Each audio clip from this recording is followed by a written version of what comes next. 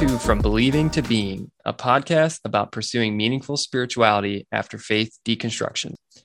We're your hosts, I'm Karen. and I'm Dave. We're two former evangelicals having an ongoing conversation about what life and spirituality look like after letting go of our religious beliefs. Join us as we discuss deconstruction, Christianity, mysticism, enlightenment, and consciousness, and most importantly, how to experience this new way of being in the midst of parenting, careers, and going about our everyday lives. If you've recently left your faith or simply feeling pulled into a deeper way of being, we hope this podcast will encourage and inspire you and really just reassure you that you're not alone on this journey.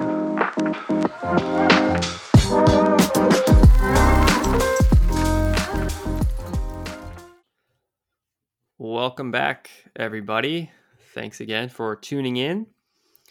This week, we are on the topic of desire and hope, and really just a general discourse about those topics, right? They're very prevalent in our day-to-day lives, where we would probably have goals or hopes or desires for something in our lives, whether it's more stability, more money, any number of things. What we wanted to talk about today was just really explore those more deeply and ponder the questions of is it good to have desires? Is it bad? Ought we resist desires? Are some okay and some aren't? Are desires a distraction from deeper ways of being? All sorts of angles that we want to approach this from. And again, like usual, no real agenda here. Just really wanting to explore this from a bunch of different angles. So, and nothing better than a fun dialogue to do that. So, yeah. So let's start there, Karen. What do you think? What are some of your initial thoughts when you think of desire, hope, and just some of these questions that we're posing initially? I have a lot to say about this topic, actually. Looking back over my own journey from the point where I started deconstructing from the evangelical faith and to where I am now, I feel like it's actually been a journey of letting go of desires and dreams. Because and part of what made me think about this actually was our last conversation. You know, you and I kind of have a little bit of a different story with our mystical experiences. You know, your mystical experiences for the most part have been really positive. You know, you had that period of time where you felt this just love and joy. And for me, my mystical experience was accompanied by a lot of grief. And I feel like in your story, you had a lot of grief before the mystical experience. And the my mystical experience actually was the catalyst Mm. for a lot of grief. Mm. And so I was thinking about that after our last podcast and trying to sort through that and kind of understand my own experience better. And I just kept thinking, gosh, I've experienced a lot of grief on this side of the deconstruction. And all of this, the enlightenment that we were talking about last week my enlightenment experience has been accompanied by a lot of grief, and not necessarily as much, oh, I look out and I feel a lot of love. I mean, I've had some of that too, but more so it's been grief. And when I think about it, the grief has all been around letting go of dreams that I had for myself, or letting go of things that I deeply desired. You know, even something as simple as not liking where we live and having this really deep desire to move and to be somewhere different, and going through a grieving process of letting go of that. I don't know, just I kept seeing it pop up, and just this pattern of letting go of my dreams and grieving the things that I had hoped for.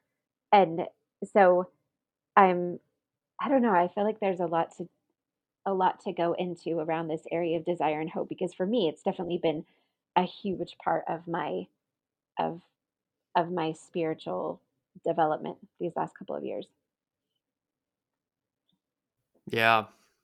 What's coming to mind? Why not start right away with our periodic Bible references? Even though I can't say that I've cracked open a Bible in ages unless a verse comes to mind and I want to look at it. But the story about where Jesus says that it's easier for a camel to get through the eye of a needle than a rich man to enter the kingdom of heaven. Hmm. And it's got all these different understandings, which I think is beautiful. I'm reaching a point where I'm less trying to figure out the right one and more just they're all interesting, right? Yeah. It's just it's multidimensional stuff. And the interpretation that's coming to mind in this context, though, is these things that we let go of could be riches, right? I mean, riches of some degree. We always think of Hmm. financial riches, but sometimes they are other like worldly things that we're clinging to that, as Jesus is saying there, prevent us from entering into the kingdom of heaven, which is Hmm. kind of, what we talked about last week. In a lot of ways, like enlightenment could be considered the same as kingdom of heaven. So yeah, I think that that's an interesting one, that to let go of these desires can be such a good thing for our spiritual journey, and yet they remain. You know what I mean? Like, so then I think it's almost like, what do we do with it then? Right? Like, Hmm. if we're in this place, kind of like you and I are truly, where we get it, right? We understand that all this letting go is so formative, but yet what do we do about the desires that come after we've had those realizations? Hmm. That's where I'm most intrigued about this is, the desires of the moment, right? What do we do with those, and um or not do with them, I guess, is another way to think of it. Hmm. I mean, this is an area, like you said, that I feel like we're both kind of exploring and trying to see how to live it out in a real world, right? I applied for a job this week and we are refinancing my student loans, which is just really depressing. And, I was feeling a little bit overwhelmed with our finances. And so my husband and I kind of started talking about maybe me working in different ways. And so I applied for this job. And when I saw and I was thinking about the potential financial gain that it could bring, I was like, "Oh my gosh, within a couple of months, we could pay off our car loan, we could pay off all of our credit card bills, we could make headway on my student loans." I mean, even just this part-time job could drastically change our lives. And what I realized was that the hope of that possibility, on one hand, it felt intoxicating. It felt like a drug. And the reason I was able to realize that, though, I guess I should kind of like back up for a second, is that over the last year, I feel like 2021, there was a lot of grieving, a lot of letting go of hopes and dreams and, possibilities. And I had gotten to this place where I just felt really empty inside and had this deep peace and this deep contentment of like, I honestly don't want anything. Like, I couldn't think of things that I wanted for Christmas. Like, I couldn't, like something even that simple. And when people would say like, "Well, what do you want to do?" It was really just like I don't really want anything. Like and I mean in some ways that's one of my challenges that I'm working through, but on the other hand, it was just this really like beautiful peaceful place out of after after all of this time and energy that I had spent wanting and desiring and dreaming and striving for different things. I'd come to this place of just stillness. And so it was out of that space that I was coming into this like looking for a job or applying for jobs. And so whenever I started noticing this hope of what the job could, what the money could potentially bring, I actually didn't like the way it made me feel. It did have that like intoxicating sort of effect. I felt my mind going into all of the possibilities, and it felt, in a weird way, it felt kind of sleazy, which is like a strange way to describe hope, but it felt kind of gross, um, in a way, and I really didn't like the way that it made me feel because it was taking away that stillness and that peace and that contentment that I had. It was really weird because before I used to think of hope as like such a good, beautiful thing. And this was the first time that it made me really feel yucky. Um, and I don't know. It was weird. What do you think? I'm curious more about that. The yuckiness. It's a great word. I think everyone can relate. But what what do you think it was that?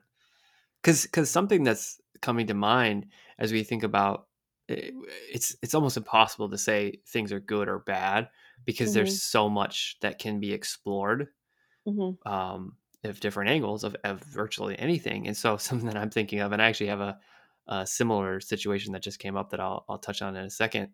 But I am curious because I think when we have these desires come up, there's something good to be had there, even if it's bad, if that makes sense.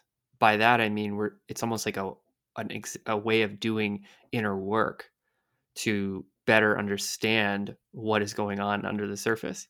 So, in that spirit, with you, what would you say is driving that feeling of yuckiness um, with having that hope arise?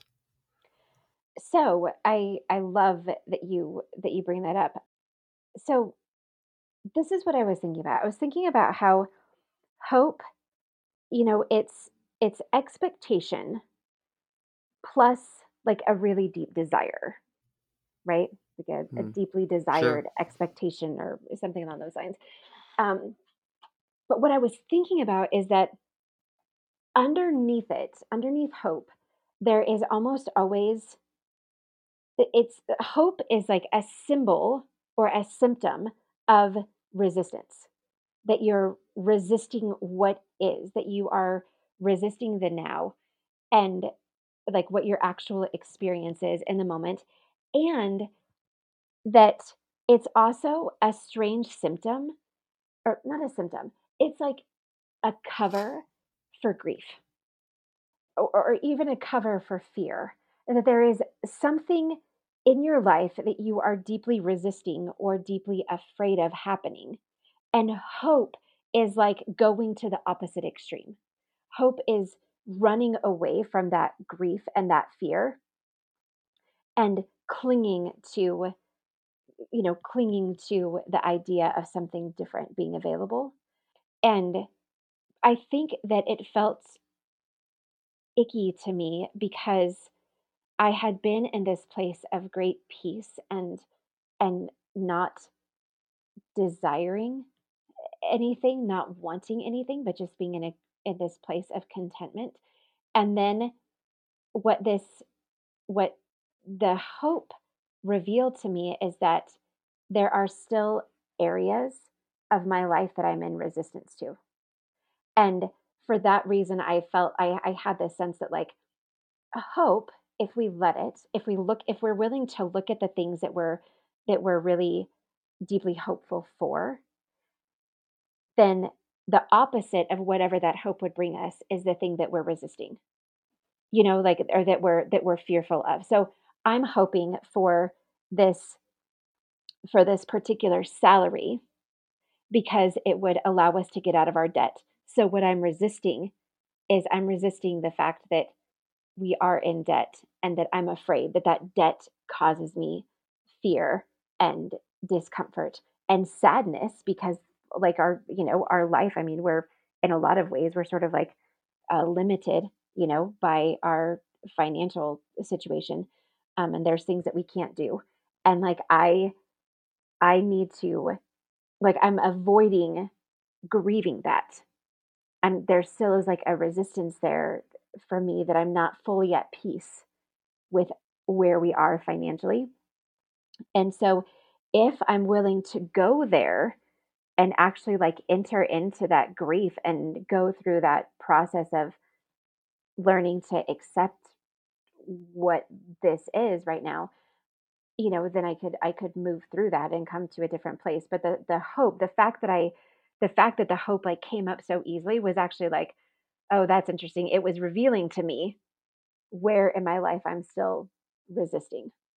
So it's interesting that you say that, because I think that hope can I I hesitate to say that hope is a bad thing or is a negative thing, right? But I feel like what hope now, like now my perspective is that what hope can really be good for is being a signpost to point you towards the things that you are resisting and need to accept in order to maybe move to like a more, I don't know, enlightened or like awake space.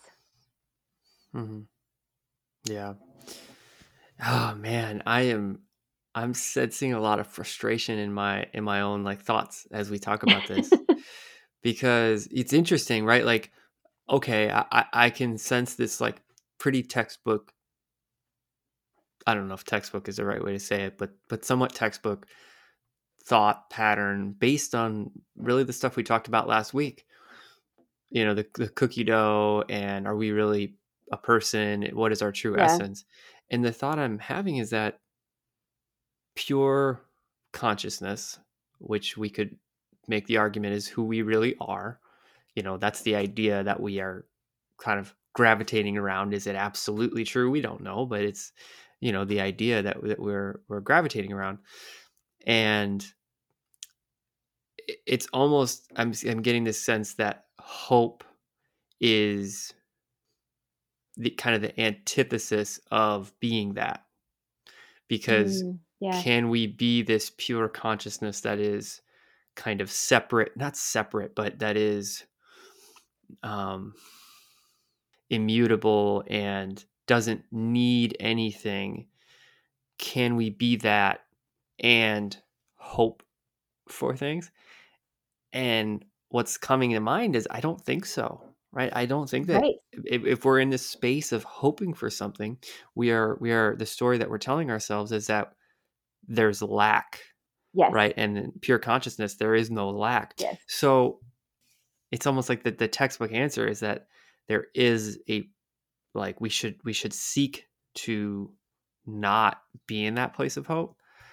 But then the human element comes in, and like we want to have an enjoyable life. It's just really tricky, because in your situation, I mean, okay, so you want to enjoy life, right? And if you're chained down by financial bondage, so to speak, which a Hmm. lot of people are. Yeah. I mean, a lot of people are in some way, shape, or form. It restricts, in many degrees, it restricts the capacity by which we can enjoy the Yes. life experience, right? Yes. So that I yeah. So I started this line of thinking by saying I have this palpable sense of confusion maybe in my head about like what how, and then how do we unwind this ball, and somehow reconcile like having hopes for a better life situation while at the same time pursuing that gravitational pull of pure consciousness that doesn't need anything and is Hmm. perfectly content, kind of like what you were saying. I think is you were you were in this place of peace, and I don't want anything, probably more aligned with your true essence. And Hmm. then this arises, and what do you do with it, right?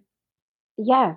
Yeah, exactly. And I think what you were saying about how, you know, being in financial bondage prevents you from enjoying life. And it's tricky, right? It's because it's living the life that you want to live, or living the life that you feel you deserve to live, or living the life that you should live. And so I think part of the grieving Hmm. process is letting go of the idea that life should be different than what it is. That, letting go of the idea that you're not going to be able to have the life that you want. I mean, I feel like I've gone through that a little bit. I mean, I think that's probably one of the things that like you constantly have to like check yourself with.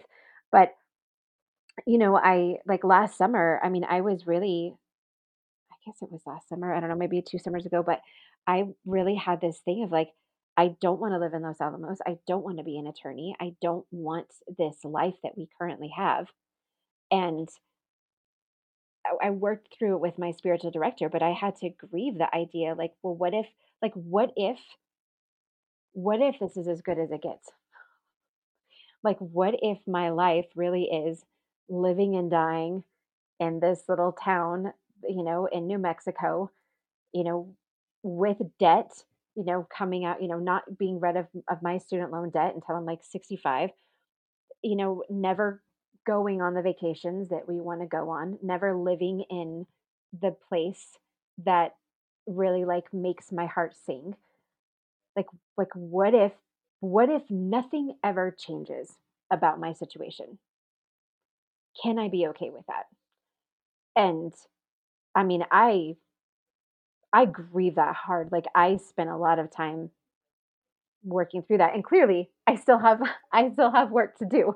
Um but that was really hard to just sit with that question of if nothing changes, can I be okay with that? Can I find peace in the midst of that? Like what if all hope is taken away of anything ever changing, can I be okay? And I'm fortunate that my situation is as good as it is. Um, so I can imagine that there's, you know, people in other circumstances would really have it's really hard. Yeah.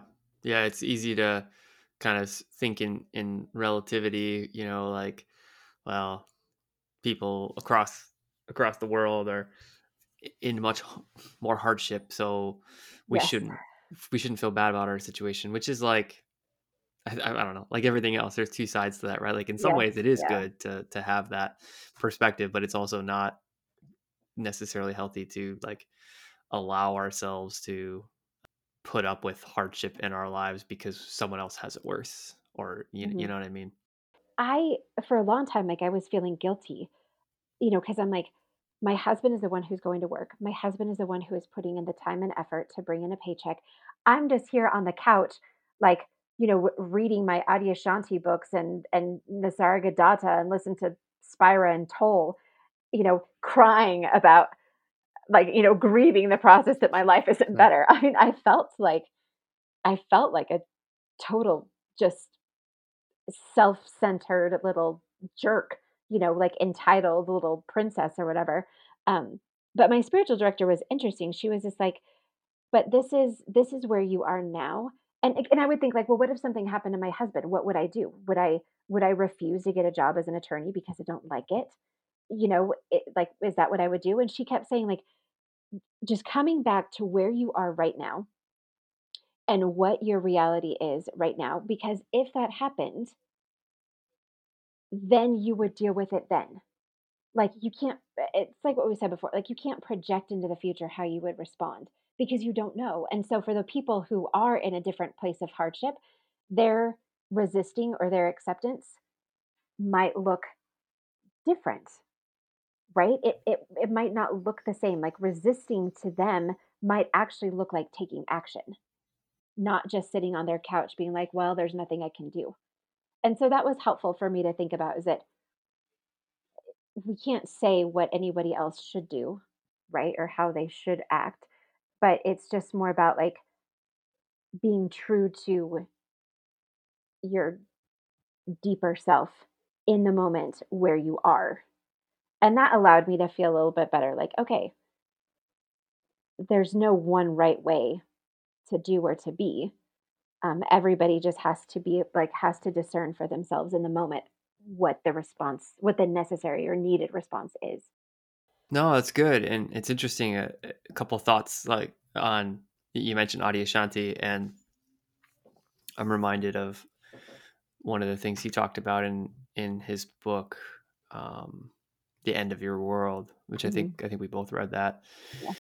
And he talks about the kind of difference between an absolute mindset versus the alternative. I can't remember what he posited as the alternative, but and so as we think of that in what your spiritual director, how she handled that, I think that's really tricky because again, the absolute mindset is, well, the past doesn't exist.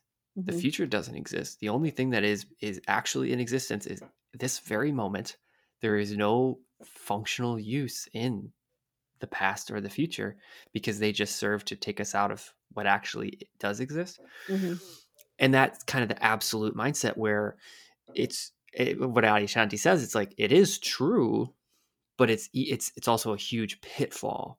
Yes. Yeah. And so it's interesting. I think that's the delicacy of like really good spiritual directors, especially in this more consciousness, present moment, mindfulness type of work, is how do you kind of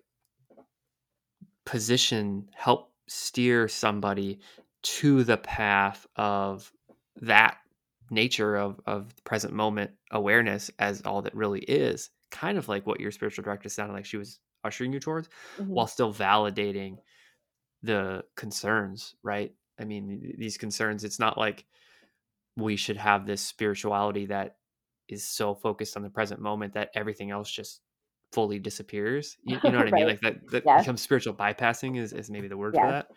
So it's like, but how do we, again, reconcile the two of like that absolute mindset with also being in the world and trying to figure out how to cultivate this experience that we're living, you know? Hmm. Yeah. You mentioned earlier that you were kind of dealing with like some Mhm. hope issues, tensions, or whatever. What have you been experiencing? Yeah. So it's been a really, really big rough patch with our kids for the past probably 6 weeks, where it's just, it's like we went on this short trip in middle of January. So I guess it's only been like 4 weeks. It definitely feels like 6 or 8, or I don't know. It feels like it's been forever. But we went on the short trip, came back, and kids just really struggled to adjust for whatever reason, like extremely cranky a lot. And then there was illnesses shortly after. And then it seemed like right when everyone was recovered from those illnesses, then the whole family got really sick. And so it's just been a really rough patch, and it's been really cold. Living in Illinois, it's February is always the hardest month. And the kids are just kind of at an age that's just generally difficult. I think most would say like that 2 to 3 window with kids can be one of the hardest, right?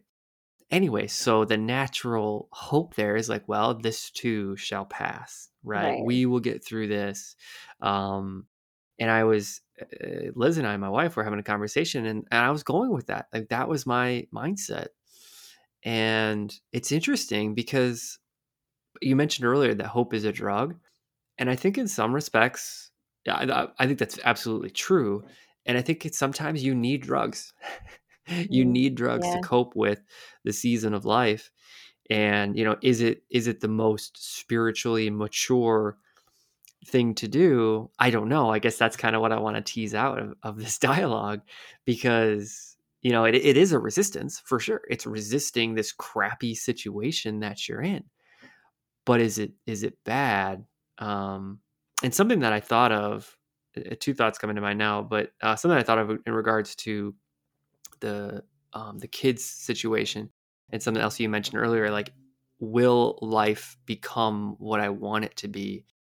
And Liz made a comment about how having kids is kind of like, a lot of people see it as like derailing your life. And I had this thought of like, it's not really a derailing. It's a change. Like, and that's, I think, what we have to like continually look at, maybe almost in every single moment. This is a change. This is a change in my life, and it's not derailing, because it's life. It is what it is, and there's no use in looking at it as though well, this is not what I want it to be. Mhm. You know what I mean? Like that's where I'm drawn to be, except for yeah, when you're actually in those moments, it's not that easy. And the other thing that literally just popped in my head as I was thinking about this idea is, very current event, right? We're talking about before we recorded, we're talking about the Russia and Ukraine situation unfolding. And, let's put ourselves in the shoes of those civilians living in Ukraine. Like, Yeah. would we tell someone like them that hope is a bad idea? That, Right, right. Yeah. and maybe in those situations when life is the most dire, hope is all you've got. Mhm. Hope to get through that situation, and maybe it's exactly what you need to get through. So again, going back to the Mhm. drug analogy, I think sometimes you just need those drugs to get through whatever the hardship is, and there's nothing wrong with that. Yeah, absolutely. I think that there are times when it is necessary. And you know what? I had so my husband and I were having a conversation last week, and it was a really difficult conversation. I mean, a good conversation, but really difficult. And I I found myself wanting to like you've talked before, I think, about the word equanimity. Is that the word? Hmm. Like Yep. this kind of this like peaceful steadiness, and how Yep. that's the idea is that that's in essence what we are. That that consciousness doesn't want anything. It doesn't care what's going on. It just is this like steady at peace with whatever is.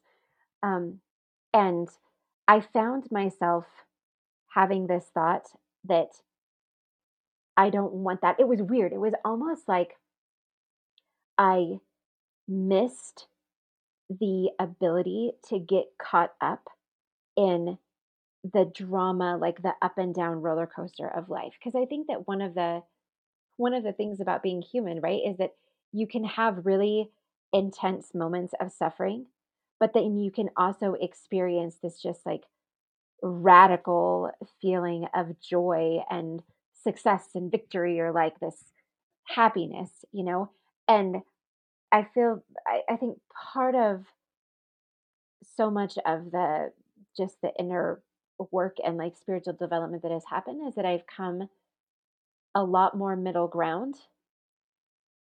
And in this conversation with my husband, I had this feeling of like, I don't want this anymore. Like, I will take the suffering if it means that I also get to go crazy with hope and joy and dreams and striving. And like I missed that.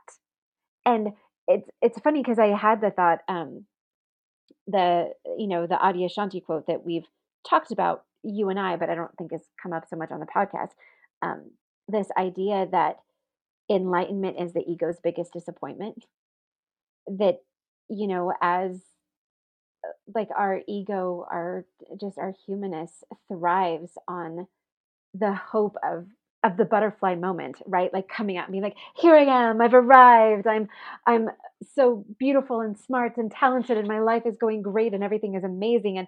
And that's like the thing that we're constantly like hoping for. Um but that's not, I mean, in my experience so far, that has not been what it is. It's just been like a process of grieving and letting go of every idea that I think could bring me like happiness, other than right now. Yeah, just but it was weird that I had this feeling of like deeply knowing what Adyashanti meant by that, and missing that just ease of flowing into the hope.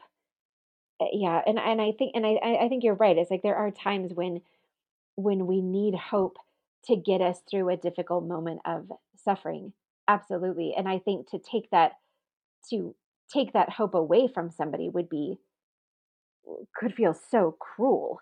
And it's like if they're holding on to that hope, then it probably just means that that is what they need in the moment. That they're not that they're just not ready to go into a different place. And maybe at some point they will, or maybe they never will. And that's totally, oh, that's totally okay.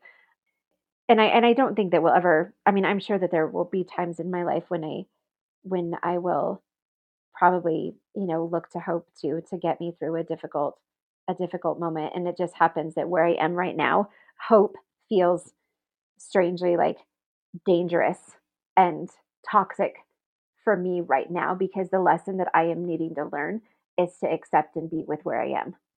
Whereas someone else has a different lesson that they're working through, right? Hmm. Yeah, I had this. You mentioned the butterfly. I had this picture come up in my head of, um, as we explore this spiritual stuff that we like to talk about, are we both still effectively in the cocoon cycle? Mm, Not to say that, not to say that it's a perfect analogy, and so asterisk there, but from the, I guess, the death and rebirth cycle that's common in virtually all spiritual traditions and religions. There's some element of that. So I wonder if it's possible that truly you and I could still be in that in some way, shape, or form, where the death that is happening is that ego attachment. And in order to, and again, just throwing this out there, it's interesting as I think about what you're sharing. Um, in order to sustain that death, we just have to stick with it, right? Right. And stay balanced for the process to continue and not mhm. enter back into the life of egoic tendencies. And then I guess speaking of hope here, but is it possible that you reach a point in your realizations, self-realization, enlightenment, awakening, whatever, to then on the other side be fully non-attached to the egoic patterns and not attached to the highs, not attached to the lows, but they're happening naturally Right. without Yeah. resisting. You know what I Yeah. mean? So I'm wondering if that could be the what the future is in store as we continue to abide in this space, steep in this space.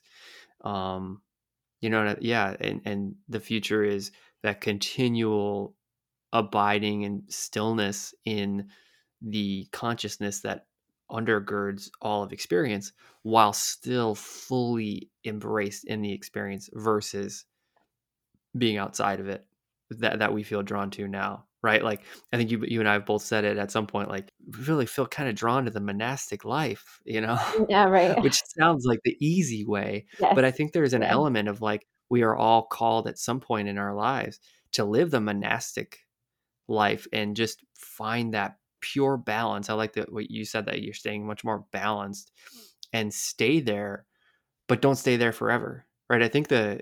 the common pitfall for so many things, so many paths and traditions, is you go somewhere and you stay there. Hmm. Um, and I think we're somewhere now and won't stay here forever. Hmm. Yeah. And it reminds me of what we've talked about. I don't know, a couple podcasts ago, right? We use. I think you use the word like shifting the locus Yeah. of control. For me, I think it's easier to not easier, but like in this moment, it feels like reestablishing a baseline. That we go through this, that the letting go process is reestablishing the baseline of your peace and your comfort, like what you need to be, or like what it means to be at peace, right? Like most of the time people will say, well, I'm at peace when I have no problems, right? Well, that's tricky because your mind can make up a thousand problems, like just sitting on the couch watching TV, right? You can look around your house and be like, well, I need to take care of this, I need to do that, the kids need this. Like, there's never a time in life whenever you don't have problems. And really what you mean is like, well, I feel at peace when I'm not like actively creating a problem for myself with my mind or something. I don't know. But I feel like this whole process has been a resetting of the baseline so that like being so before I had this feeling of everything needs to change. Our financial situation has to change, where we live has to change, how the kids are behaving has to change, how I'm feeling about life has to change. My world was filled with I need to be more this. I should be more that. I need to be like this. Why can't I be like this? I want to be this. And that was my baseline. My baseline was constantly I am not enough. My life is not enough. Things are not okay the way that they are. And the spiritual process for me over this last couple of years has been resetting that baseline to now where it's more of like not perfectly, obviously, but where my baseline is much more things are perfectly okay as they are. Like in this moment, all is well. In this moment, everything is okay. And I feel like I am learning to operate out of that baseline so that whenever something comes in, which is like my hope with the financial situation, these thoughts started to come in of like, this is not okay. You have to fix this. You would need to figure out a way to deal with this right now. And whereas before that place was my baseline, now my baseline is like, whoa, like this doesn't feel very good. Like I'm able to discern just coming from a place of peace, you're able to notice when things are not coming from a place of peace, right? Like our podcast, I feel like is a really good example. Our podcast totally fits in with a place of peace. I have no expectations for it, no agenda for it. There's no stress. Our podcast, I feel like, came out of the place of peace and also abides within that same space of peace. Whereas other things, like my search for a job, did not come from a place of peace. It came from a place of fear. It came and that was that like, on the flip side of that is the hope, right? And I think that's why it felt icky to me is because I've been on this baseline of peace and the baseline was interrupted or disrupted or something. And so I think that part of that is or part of this whole process is reestablishing a baseline. Mm-hmm. Yeah. So a good friend of mine is really into the Enneagram. I think we were talking about that a little Yeah. bit in terms of just the Enneagram and how it can be so distracting from like the stuff that we're talking about because people end up building up an identity around their type Right. or whatever, For sure. and that's just it's not really what it's for. And the analogy that he was using really stuck with me is really how we should approach the Enneagram is understand our type or types or whatever and see them as knots to be untied for our ability to live that baseline, right? Mhm. They're blocks that they are knots that are blocking us from returning to baseline. And I love that imagery Yeah, to that's think good. of like, whatever it is the type that we identify with, there's knots there. And what I'm hearing and what you're saying is it sounds almost like a dissonance knot where your your essence that is aware of what is happening, it has been cultivated in such a way that you can see it more clearly now than you would have in the past because you were Mhm. more in it versus Yes. outside of it. But you see this dissonance not because there's part of you that wants to improve your life situation by financially, and then there's a part of you that is resisting wanting anything different. Yes, And yeah. so Yeah. there's this knot that you see, and then that maybe that's the yuckiness that you feel is I don't want this knot. I just want to be perfectly content with how things are, but then you see arising this two paths of what your contentment looks like, Mm-hmm.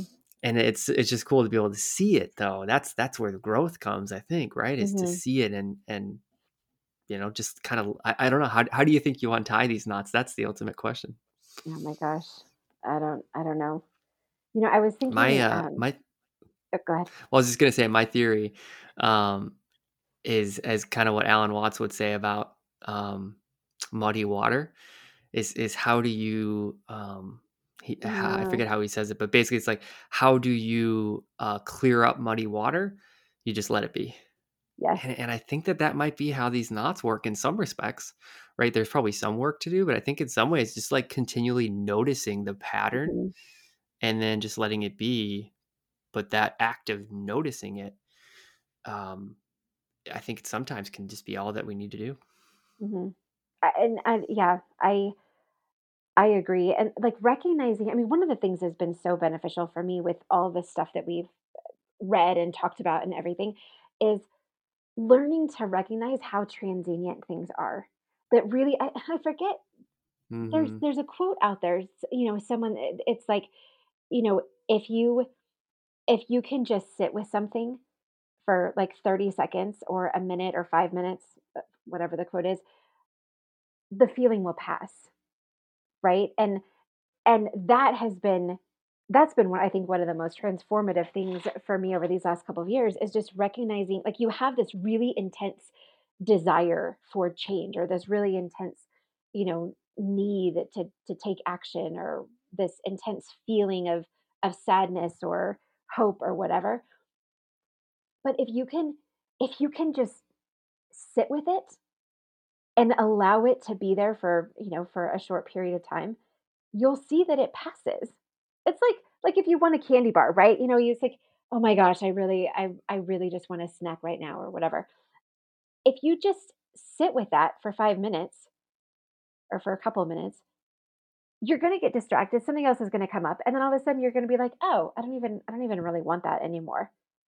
But we believe because we believe that our thoughts are true, because we believe that our feelings are true, right? We grasp onto a particular thought that feels appealing to us in the moment, and we chase after it and we run after it, and it's really easy to get caught up in that. Whereas, like with my fear and my desire to change our financial situation, like really, if I would just sit with that for a few minutes and look around at our life and be like, yeah, we have debt and that kind of sucks, but like really, our life is really good and we're not starving.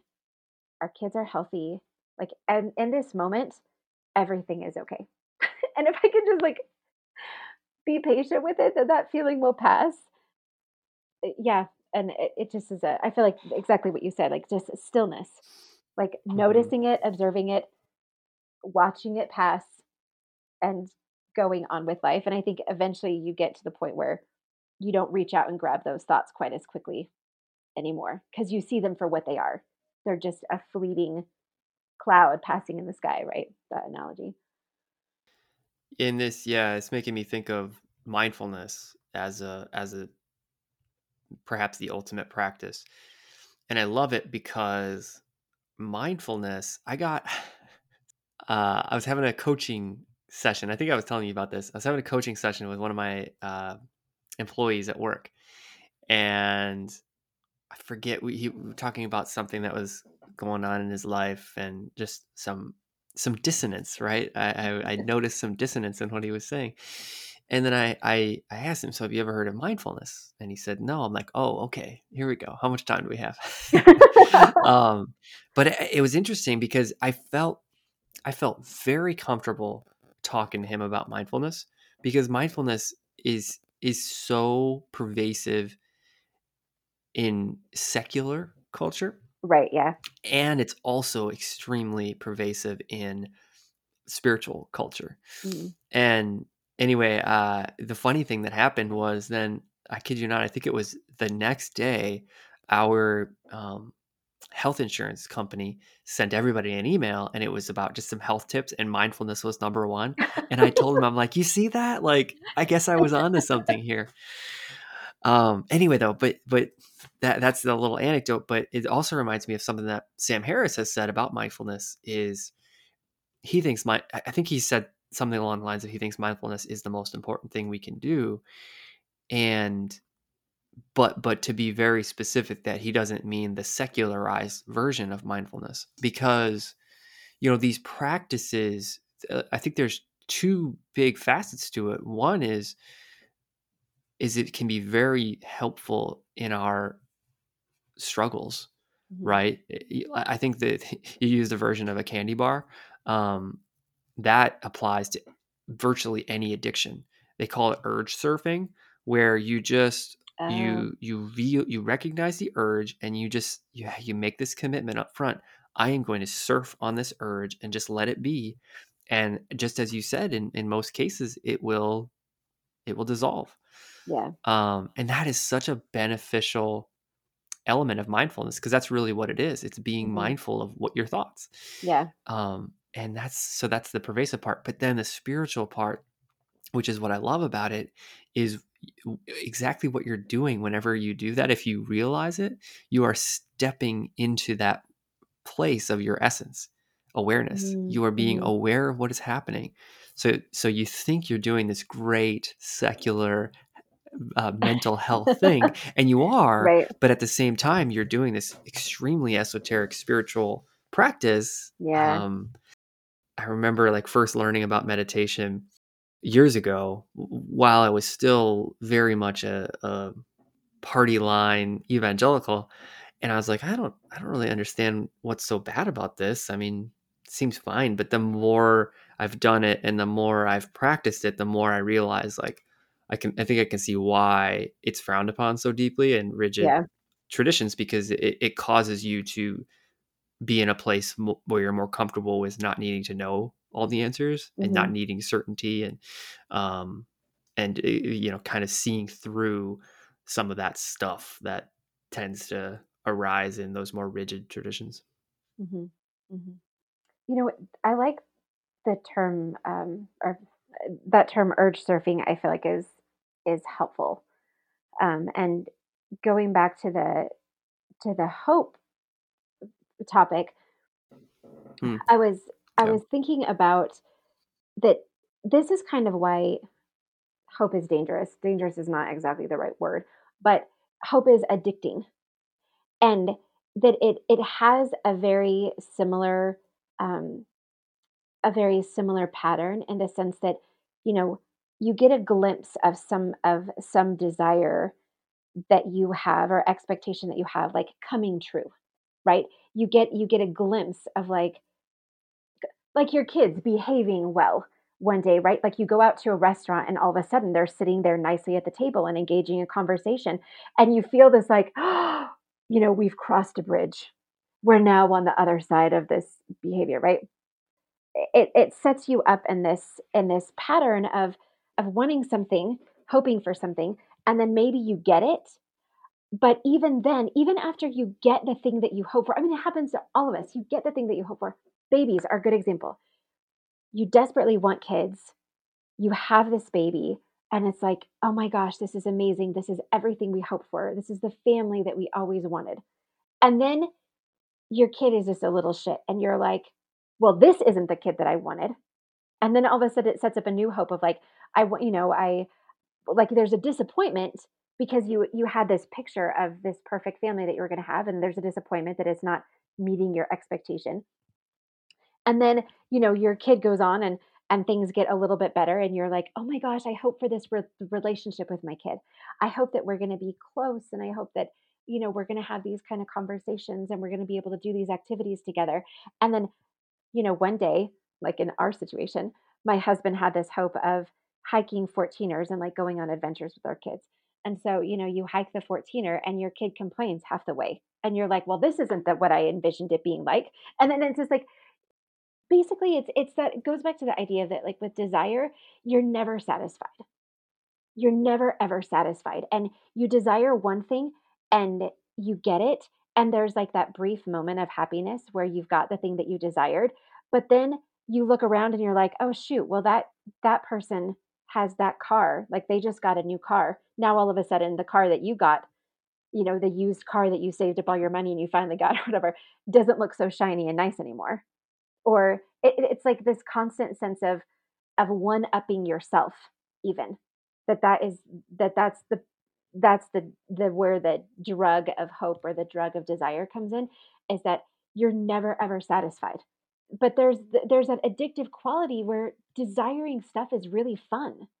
I don't know, and I think, like, going back to my point about missing it, I feel like I was missing that drama of desperately wanting something, and then, "Oh, it's so close, and I didn't get it," and, "Oh, but now I can have make room for something else." I don't know, but, yeah, I feel like it's tied in with that urge surfing of, like, if if you can stay with the urge and not cling to it, then gradually there's freedom from that. The same thing with desire. If you can stay with the desire, but not grab onto it, Hmm. then it gets easier to just like abide in a peaceful place and let it go. Whereas the same thing with with like an addiction, if you have a drink, if you have a cigarette, if you do that, whatever it is, if you give into it, then it doesn't satisfy you. Just one doesn't satisfy, right? It's like who can eat just one chip? No, like, before you know it, the entire bag is gone because one is not satisfying. Like, it almost just, like, feeds into the continual sense of needing something more. Yeah, and it's interesting because when you think about addictions, most addiction experts, if not all addiction experts, would agree that there's something else keeping it up, right? There's Yeah, something deeper within the psyche that the addiction is covering up. mhm, But that said, I think the drug analogy here is so good. And what I'm thinking of now is the pharmaceutical industry. And it's interesting because the pharmaceutical industry, a lot of people would make arguments that there's a lot of bad there. We'll put it mhm, that way. A lot of greed, a lot of negligence, tons of lawsuits, the whole COVID thing, a lot of mistrust in vaccines because people don't really trust the pharmaceutical industry. So there's a lot of that bad connotation with them in this drug space, and yet they're so important. Like, a right. lot of the drugs that the pharmaceutical industry creates are very needed. Yeah, they're So life-changing for there's people. yeah, so there's this really clear light and dark element of those drugs. And again, that's the legal side of drugs Right. now. The illegal side of drugs is, but again, psychedelics. I mean, Mhm, psychedelics are life-changing for people in some cases, and in other cases they're not. They can create um hardship. mhm. So what I'm thinking of and how we tie the drug analogy into hope here is that drugs in and of themselves are not bad. Hope in and of itself is not bad. I think where it becomes bad is clinging to that result, right? Right, yeah, So we talk about like the surfing outcome. the urge of hope, and I don't know that I see it as you need to surf the hope. It's more like surfing the disappointment if the hope doesn't manifest or it doesn't manifest in the Mm, timeline. And something actually that I wrote down before we even started talking, and it's kind of arising now, is this concept of what Eckhart Tolle calls karma yoga. I don't know if other traditions would refer to it differently, but karma yoga is the sense of going about the actions of your life without a attachment or concern to what comes of the actions. And you mentioned our yeah, podcast. I was actually just telling a friend that I am very karma yogic about our podcast, where I'm like, I'm just going with it. I'm flowing with it. I love what we're doing, but I have no concern about whatever comes out of doing it, right. which is different than how I felt in the past. Like, I've done some blogging and writing in the past, and I've had a lot more anxiety about, like, well, will I get enough engagement? Will I get people Yeah. reading what I'm putting out Yes. there? Yeah. And but I've just kind of let go of a lot of that. And so it's interesting, like, so I think we can still have those hopes, but the dark side of it becomes if we are attached to whatever the outcome of the hope would be. Mhm. So Mhm. how do we like allow ourselves the hope while still at the same time coming from a place that is perfectly okay if whatever it is that we're hoping for doesn't come to fruition, realizing that we are going to be perfectly happy and at peace with, even if whatever we're hoping for doesn't happen. Mhm. Yeah, I feel like it's a slippery slope, and in the sense that it's really hard to prevent yourself, your ego nature, right, from slipping into Right. For that sure. life that I'm hoping for would be better than this, and that it's Hmm. really hard to just write that of like, well, yeah, I mean, I would, like if someone, I don't know, if something happened to one of my children and they were suffering, it's like, well, of course you want them to get better. Like, of, of course you do, right? But Hmm. Yep. how could Definitely. you still remain present enough? And I mean, this probably just goes back to like the now practice, right? Like, how could you stay so focused on the moment that you're like, okay, in this moment, it's fine. Like, in this moment, we're surviving. Like we're fine with this. And I mean, I think this kind of stuff wraps in with so many of the other things that we've talked about. Like even the idea about that you're not a person, right? Like when you get caught up in the like everything needs to be different, it's like, well, that's because you're still interacting with life as though you are a person, and you're still so caught up, or like you're letting yourself get caught up in the role that you're playing, and instead of taking a step back and remembering like, okay, you know this is hard, but this isn't ultimately what life is. And that it too is tricky because you have to be in the right place for all of that, otherwise it comes across like awfully as spiritual bypassing, as ignoring the difficult reality that your character is involved in. And so it all just kind of feels like it builds on itself in different ways, you know, and somehow navigating through them and pulling out different pieces of them is the way that you would continue to have peace, or else like at least be able to come back to that baseline of peace every once in a while, even if it's only occasionally. I mean, I think Adyashanti, he talks about like abiding peace versus sort of like having that occasional like glimpse of it. And eventually, even those occasional glimpses can give you enough rest for a moment. And hopefully, the idea is that like the more that you're able to come back to that place of peace, the more habitual it will be until that's the place that you're acting from. Yeah, it's interesting. The you mentioned it builds on itself, and there's this notion of a journey, right? I was just looking back a few days ago or so on the integral theory, the Mm, model of spiritual development, and I hadn't looked at it in a long time.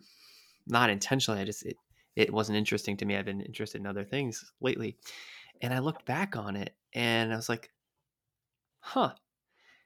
It was interesting to go back and look at it and be like, it's interesting to kind of observe how I've seen my own life kind of sh- shift and twist and turn and seemingly grow and develop, and looking at it through the lens of this model, one of which that I used to spend a lot more time exploring and reading into, because I think I've been much more at that place, that baseline that is almost outside of that framework, yeah. right? So there's this building, there's this journey that our human avatar is on, and that's all valid and it's good and it's true, but is it the absolute nature of who we are? I would argue no, that's where we step back, like you're saying, into this present moment right now. And in that nowness, there is nothing building. There is nothing that was built. It's just Right. now. Yeah. And when we enter back into that space of assessing this journey that we apparently are on, then that you enter back into that something being built, which I think is kind of cool. Yeah. But the more that we can step out and just be still and in the present moment, free from whatever the structural element of our existence is, that's the place of pure peace. Hmm. Hmm. Yeah. What you're saying reminds me about um, the podcast whenever we talked about the spiritual journey, and I was like, it's a puddle. And I remember afterwards being like, I had talked so much about the river, right, as being like the sort of the spiritual journey. Why did I say puddle? I don't even know. Um, Yeah. but yeah, it makes me think about how, we had spent so much time talking about that river analogy, how everybody is in the river, and you're all like, everybody is getting carried along by this flow of life, and some people hop onto rafts like Christianity, and it's like, oh, thank God I'm in a boat. I know, I'm safe from life if I'm in this boat. And then with deconstruction, it felt like jumping off of the boat into the river, but trying to grab at things around, like a stick here, a bush there, like something save me from this flow because I'm still not comfortable being in the river yet. And then at a point, you're like, okay, like I'm at peace in the river. I can be the. And then, but then even beyond that, it's like, well, actually, you are the river. Like, you're not in the river, you are the river. How do you be the river? And I feel like that's kind of the difference. There's that, like you're saying, when you're in the river, when you're on the journey, you can have that sense of building up. But when you're the river, there is no past or future. There's just like the flow of the now, like being all of it, like encompassing all of it. And that's kind of a different place to be. Yeah, I think it's about integrating and aligning both. Richard Rohr talks about both and a lot, Yeah. and it it it kind of bothered me for a long time because I'm like, I don't know what you mean by that. I mean, it just didn't really connect, and still in some ways I don't fully flow with how he says that. But when I think of stuff like the river analogy and what we're talking about, I can see more that it's important to somehow be able to align both pieces. And then maybe the Right. and is whatever we don't currently see, because the reality is that we are having this human experience. We are in the river, swimming around, doing Yeah. whatever the heck we're doing, jumping from raft to raft or not. While also we are the river that is immutable and timeless. But how do we be both? Right? Right. That's Yes. like the trillion bazillion cannot be computed dollar question, Mhm. because it's like if we can figure that out, and I'm not saying it's impossible. I think a lot of people have kind of gotten to that place, and that's what's fun about a dialogue, continual dialogue like this, is like I feel like we're kind of working it out. We're working out those how to be with that seemingly paradox and operate from it, and Mhm. not, because I feel like sometimes we can get into that place where we're oscillating between the two, right? Like I'm the river. No, no, no. I'm the one that's in the river. Right. And how do we just like let it all be and just be still with it? Yeah. That's the goal in my book. Mhm. Mhm. So this is I'm on the topic of hope, but not so much the river thing. So I hope you don't mind me jumping. But I wanted to bring this up because I was curious about what you thought about it. So going back to our Bible references. The other day I was thinking about Hopeless. The Bible is hopeless. the Bible No, is hopeless. just Um, kidding. No, totally kidding. so, I don't know what made me think about it, but I was thinking about hope and how and how I didn't like the way that it made me feel. How for the first time in my life, hope felt like an invader. It almost felt evil.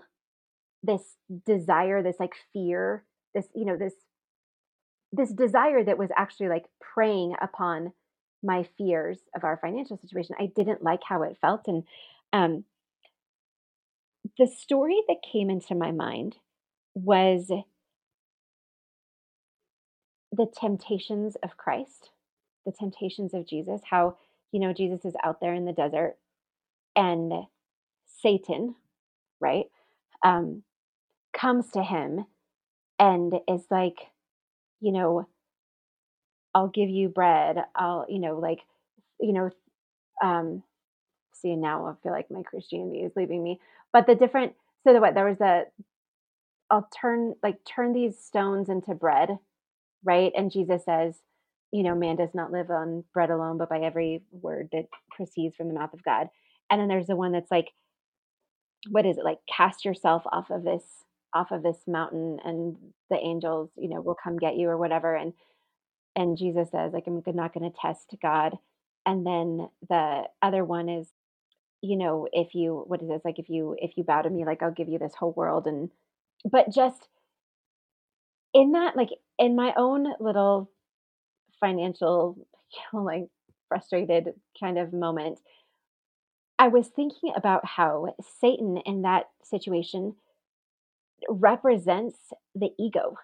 Like the ego coming in and like, Jesus, if you do this, like you'll be satisfied by this.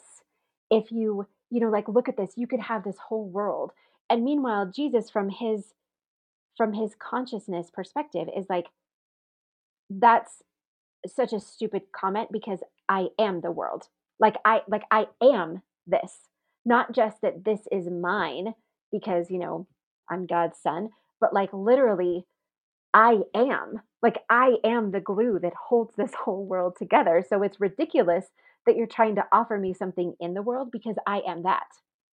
And and just the same thing of like, oh, like you're hungry, so turn these stones into bread and be satisfied by that.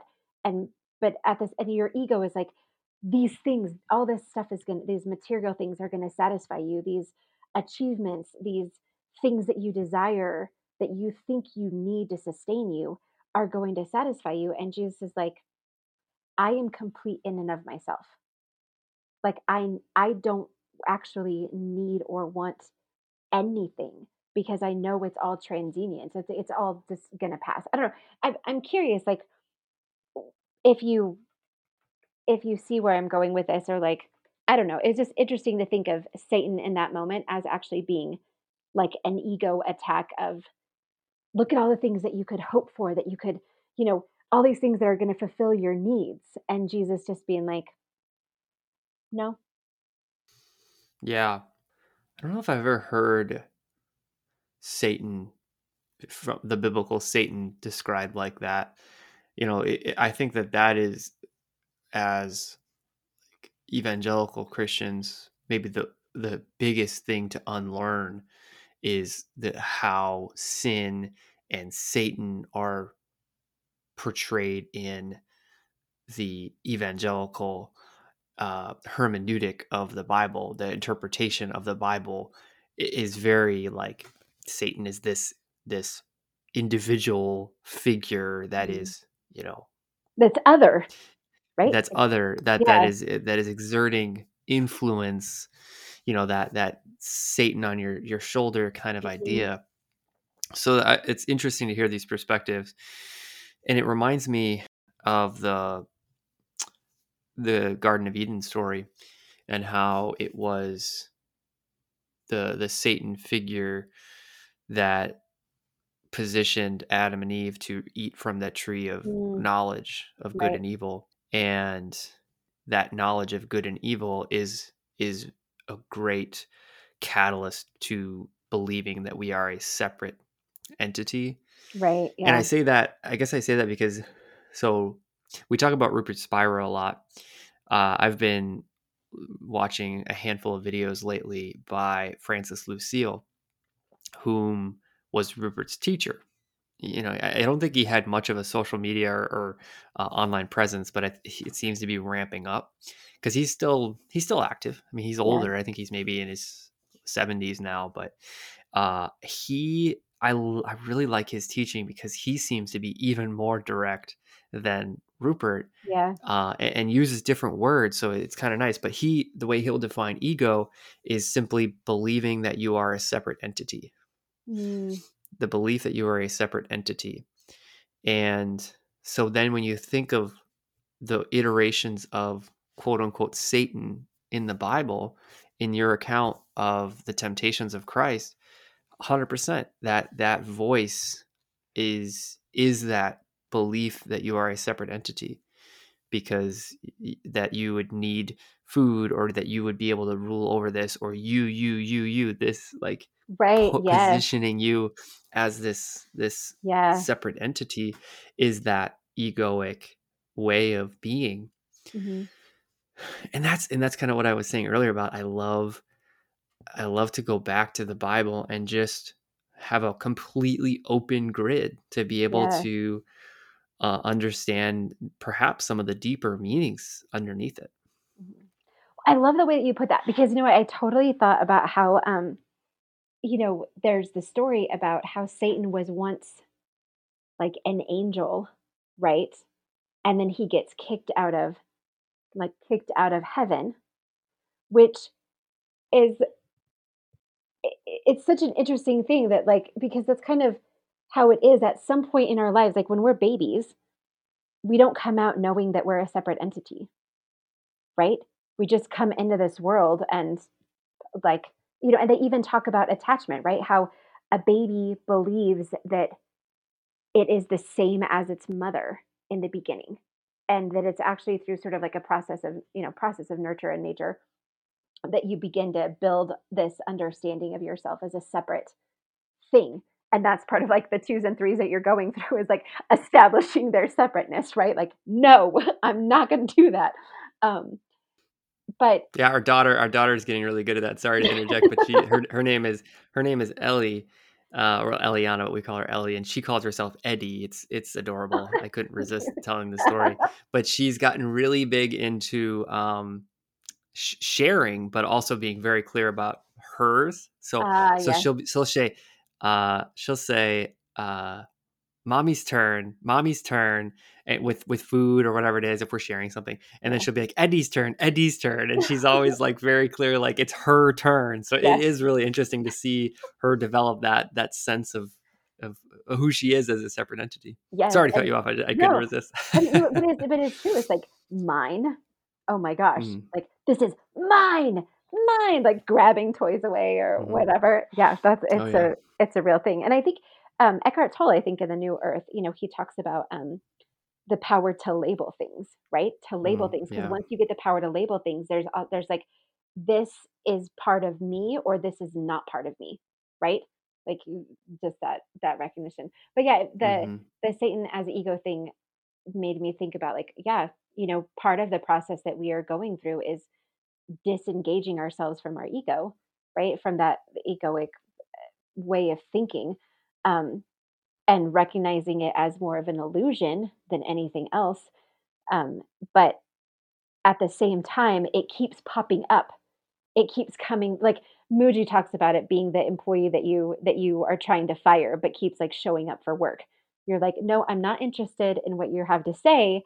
Like, I don't need you anymore. But the ego's like, oh, but you do.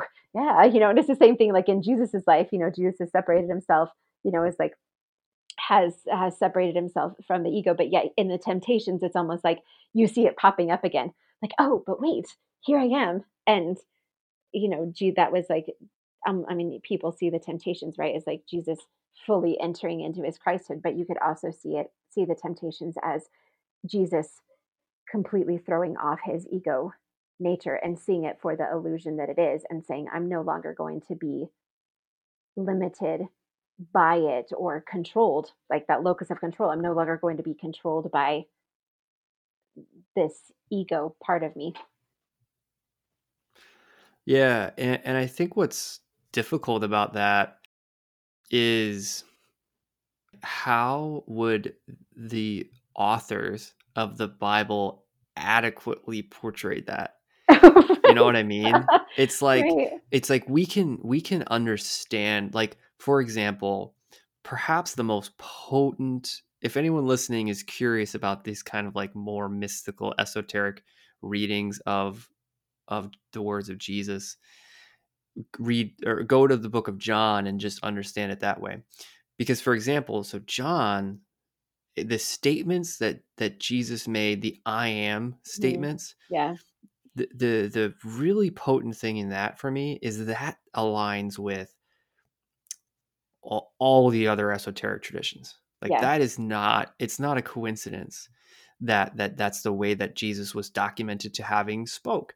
Yeah. But it's interesting that John, the Gospel of John, at least in the canonical Gospels, because we don't talk about the That Gospel of one. Thomas or Mary or Judas, but in the canonical Gospels, the Gospel of John is the only one that's like very mystical Yeah. in how Jesus is speaking, as not necessarily, well, John seemed to capture the essence of Jesus coming from that place of um, no selfness Yeah. that the Christian tradition will call Right. the Christ consciousness, and then the other gospels didn't really capture that the same way. So it's just interesting. Like it makes sense. How would you capture this person that is speaking and teaching about how they don't actually exist, or their Right. individuality is Yeah. an illusion? That's hard to capture in words, and it's hard to like get people to get behind, right? I mean, Yeah. basically the whole of mainstream Christianity is behind this person of Jesus, and not realizing that Jesus was just Same. an He's not a person. illusory, yeah, Jesus was an illusory ego identity, just like all of us, but the real message is much deeper than that.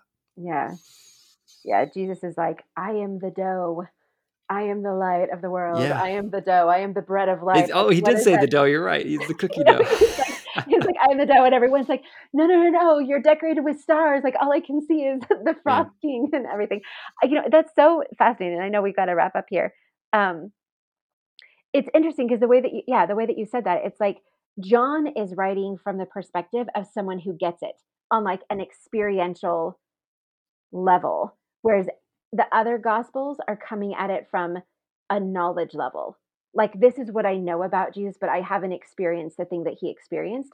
Whereas John seems to be coming from like I get what he's saying, and words cannot encapsulate it, but I'm writing from a place of really deeply like I have experienced the same thing that Jesus has experienced, and the other gospels are like I see what Jesus is doing, and I under like I it's kind of like what Spira and Toll and all those guys talk about is like if you're just regurgitating the words, but you haven't deeply experienced it, then all you're doing is just repeating it. Whereas if you have experienced it, yeah, the words are going to fail because you understand how difficult it is to convey the reality that you're or the truth of what you've known.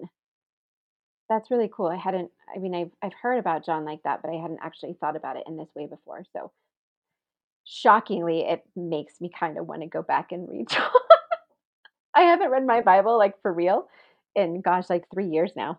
This actually makes me want to kind of interested to go back and look at John again from this perspective and see Ooh, how much I can like see if I can see it more, ooh. you know? I have an idea. We could maybe, if we wanted to, next week, we could both Oh, read read it. either some or all of it, and discourse about it. Because yeah, no, I actually, so earlier in my kind of mystical shift of life, is where I first heard that. I think it was something that I don't remember if it was Richard Rohr talked about it or somebody would Yeah. talk about John being kind of the mystical gospel. So I'm like, oh, Right. perfect. Yeah. Because Yeah. it actually took me a while to let go of my Christianity to the extent that I have now, where I Right. just hold that part of my experience very loosely. So I was very intrigued, and I remember reading through the Gospel of John, at least the first part of it. I don't think I made it all the way through. And I would just identify each of the spots where I'm like, that is very mystical Oh, huh. in language, and just kind of, it definitely opened up a whole new kind of canvas to paint the interpretation of. Yeah. Yeah, I had a similar moment. I had heard about John being mystical, but, when my for myself, when I was doing all of my unknowing and thinking about all the ways that I had labeled myself and letting go of all those labels, I started thinking about those times when Jesus says, because I had done a study about, the I am statements of Jesus, and I was thinking about him again, um, from this new place of deconstruction and unknowing. And I was like, Jesus is not saying anything. Like, his I am statements are actually him not defining himself at all, or like defining himself so esoterically that you like, I am the light of the world. Like, that says nothing. Like, that says something, but in the same way, it's like you can't actually define the light of the world. Like, you can't actually, and the bread of life, again, it's like he's saying something, but he's saying nothing by giving, like, he's actually like not labeling himself at all, because he's giving himself these just super ambiguous labels, to the point where you're like, Jesus, what the fuck are you even talking about? Sorry.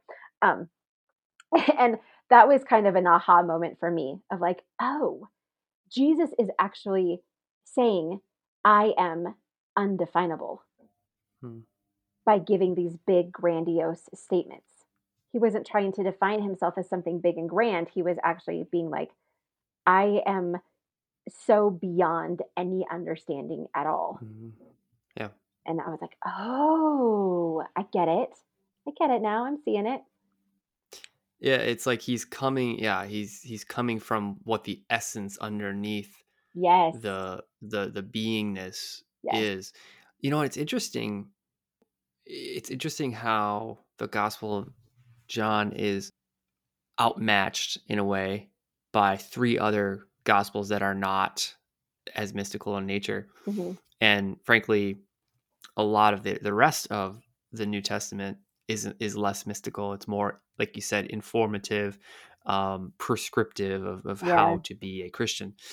Um, and it's interesting because if the Gospel of John were standalone, Mm, it would not have become what the Bible is. right. So it's Yes. interesting. It's like, but I love how it's there, Yeah. because it's the very like fundamentalist leaning evangelicals see the Bible that we have. I don't know how they know what interpretation or what section of books counts, Hmm. but it is all like um, inspired and infallible, and it's good that the Gospel of John made the cut.